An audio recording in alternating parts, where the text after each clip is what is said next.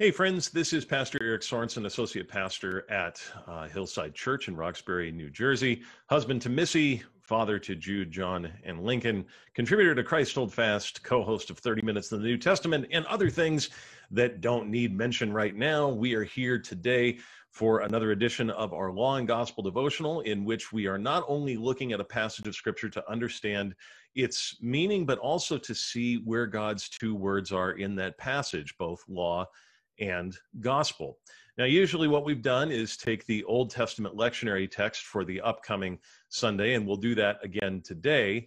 But that isn't always where we'll be. We'll switch it around from time to time and just take various passages to see indeed where God's two words are. So without further ado, let's go ahead and dive into Isaiah chapter 40.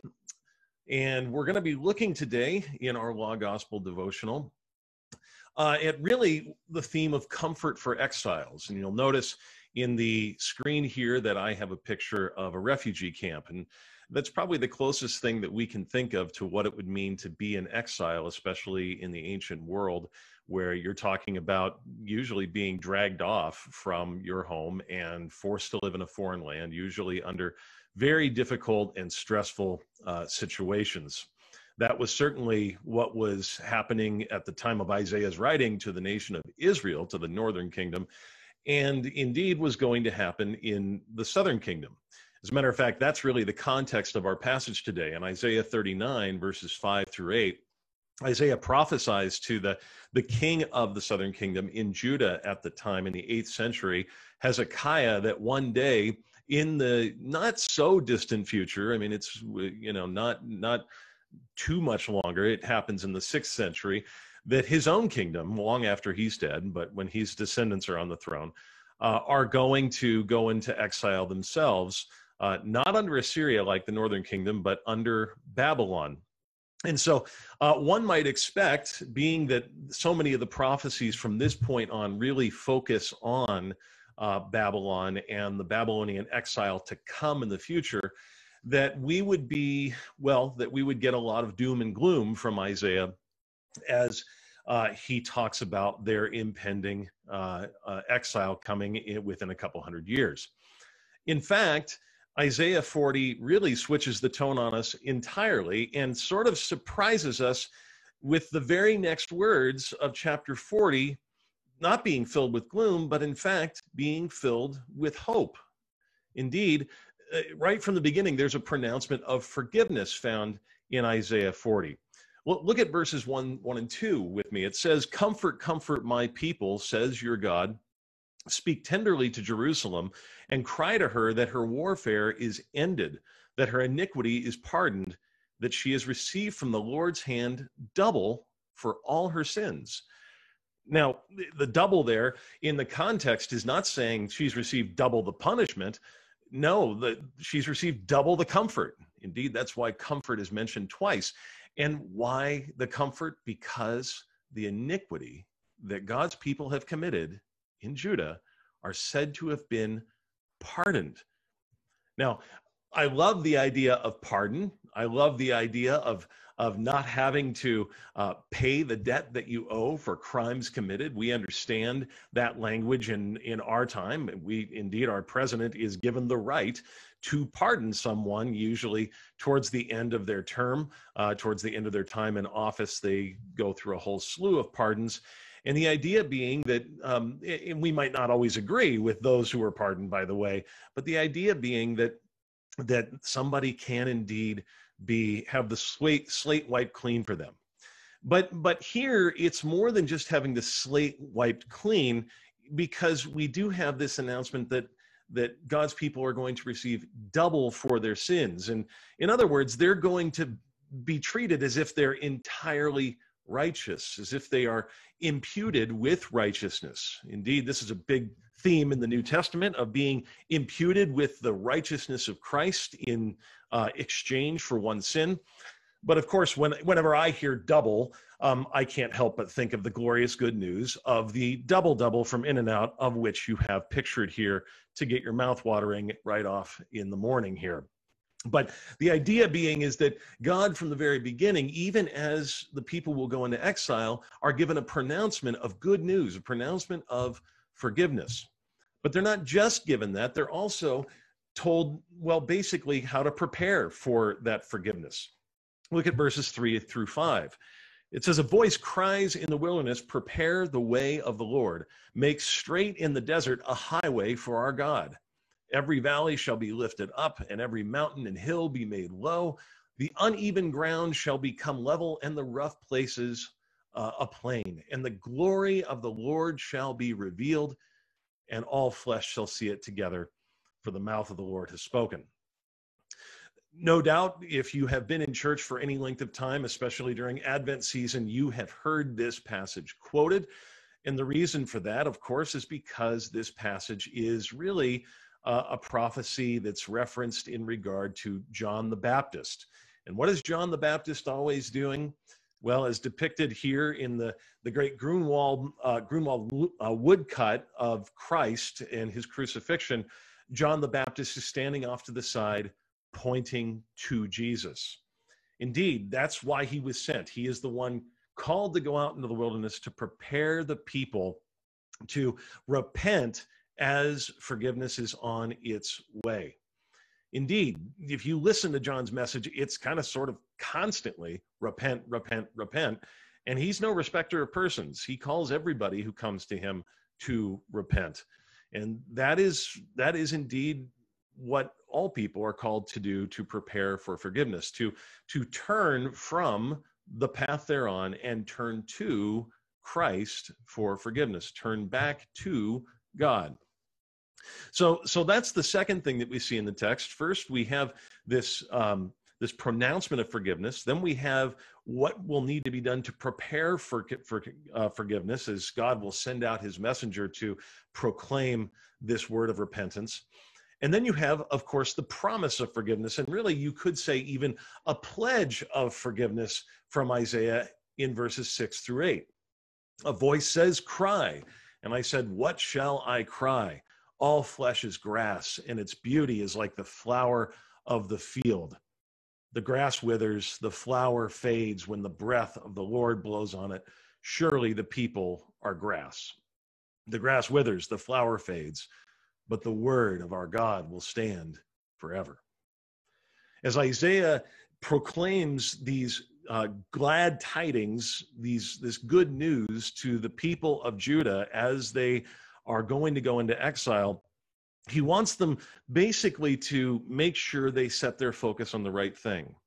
He doesn't want them to set their hope of forgiveness on that which comes from the flesh, that which comes from mere humanity. And why? Because the flowers fade, the grass withers. We all know this. If we've ever bought our sweetheart a bouquet of flowers, you know that the first or second day, maybe even a few days later, it looks really nice, but it doesn't take long before things start to die. In contrast to that, Isaiah wants to point his people to what actually lasts forever, and that is the word of forgiveness. Of course, whenever I hear the word forever, I can't help but think of that famous scene from the movie The Sandlot, in which we hear that term emphasized dramatically, forever. Now, in that context there, that is not good news. In our context, in the people of Judah's context, that's great news, because the word of God is something that we can depend on, no matter how much the word of man is fleeting and really unable to accomplish all that it wishes. The word of God stands forever, and it is what this promise of forgiveness is built upon.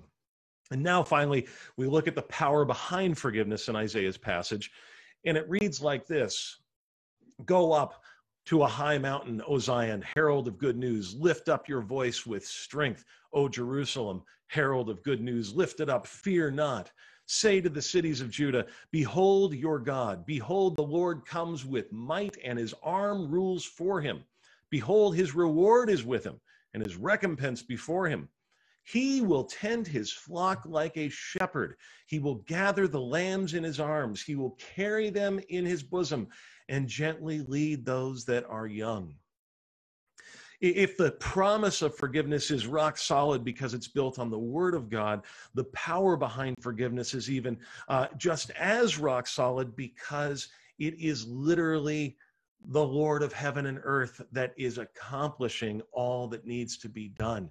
And that's why Isaiah says, fear not, shout it from the rooftops, get on the largest megaphone you can, Isaiah, and proclaim this to everyone.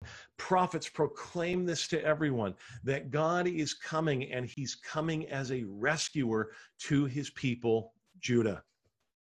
So incredible good news in the passage, and yet our job here is to look at both law and gospel in the passage. Now, for review, what do we have as the word of law in Scripture? Well, a few things that we said as we defined these a couple of weeks ago is that the word of law is, of course, most obviously those words that command us to do something or not do something. But it's not just that, it's also words within Scripture that basically condemn us for doing something or not doing something the way we should. You also have depictions of penalties for failing to do as we should. That is considered the word of law. And then you also have, even if it's not necessarily directly tied to a specific sinful action, even just descriptions of what life is like in our fallen condition can be seen as words of law throughout all of Scripture. So what kinds of law do we find in Isaiah chapter 40, verses 1 through 11 that we just read? Well, there's actually many spots. As much good news as there is in this passage, we do see that people are said to be filled with iniquity, and as a result have been exiled. We do see people being called upon to repent, which is obviously an implicit acknowledgement of the people's problem. And then you see the very fact that all flesh is like grass and that we fade like flowers is a picture of the broken state that we all live in as a result of being in a flawed and fallen world.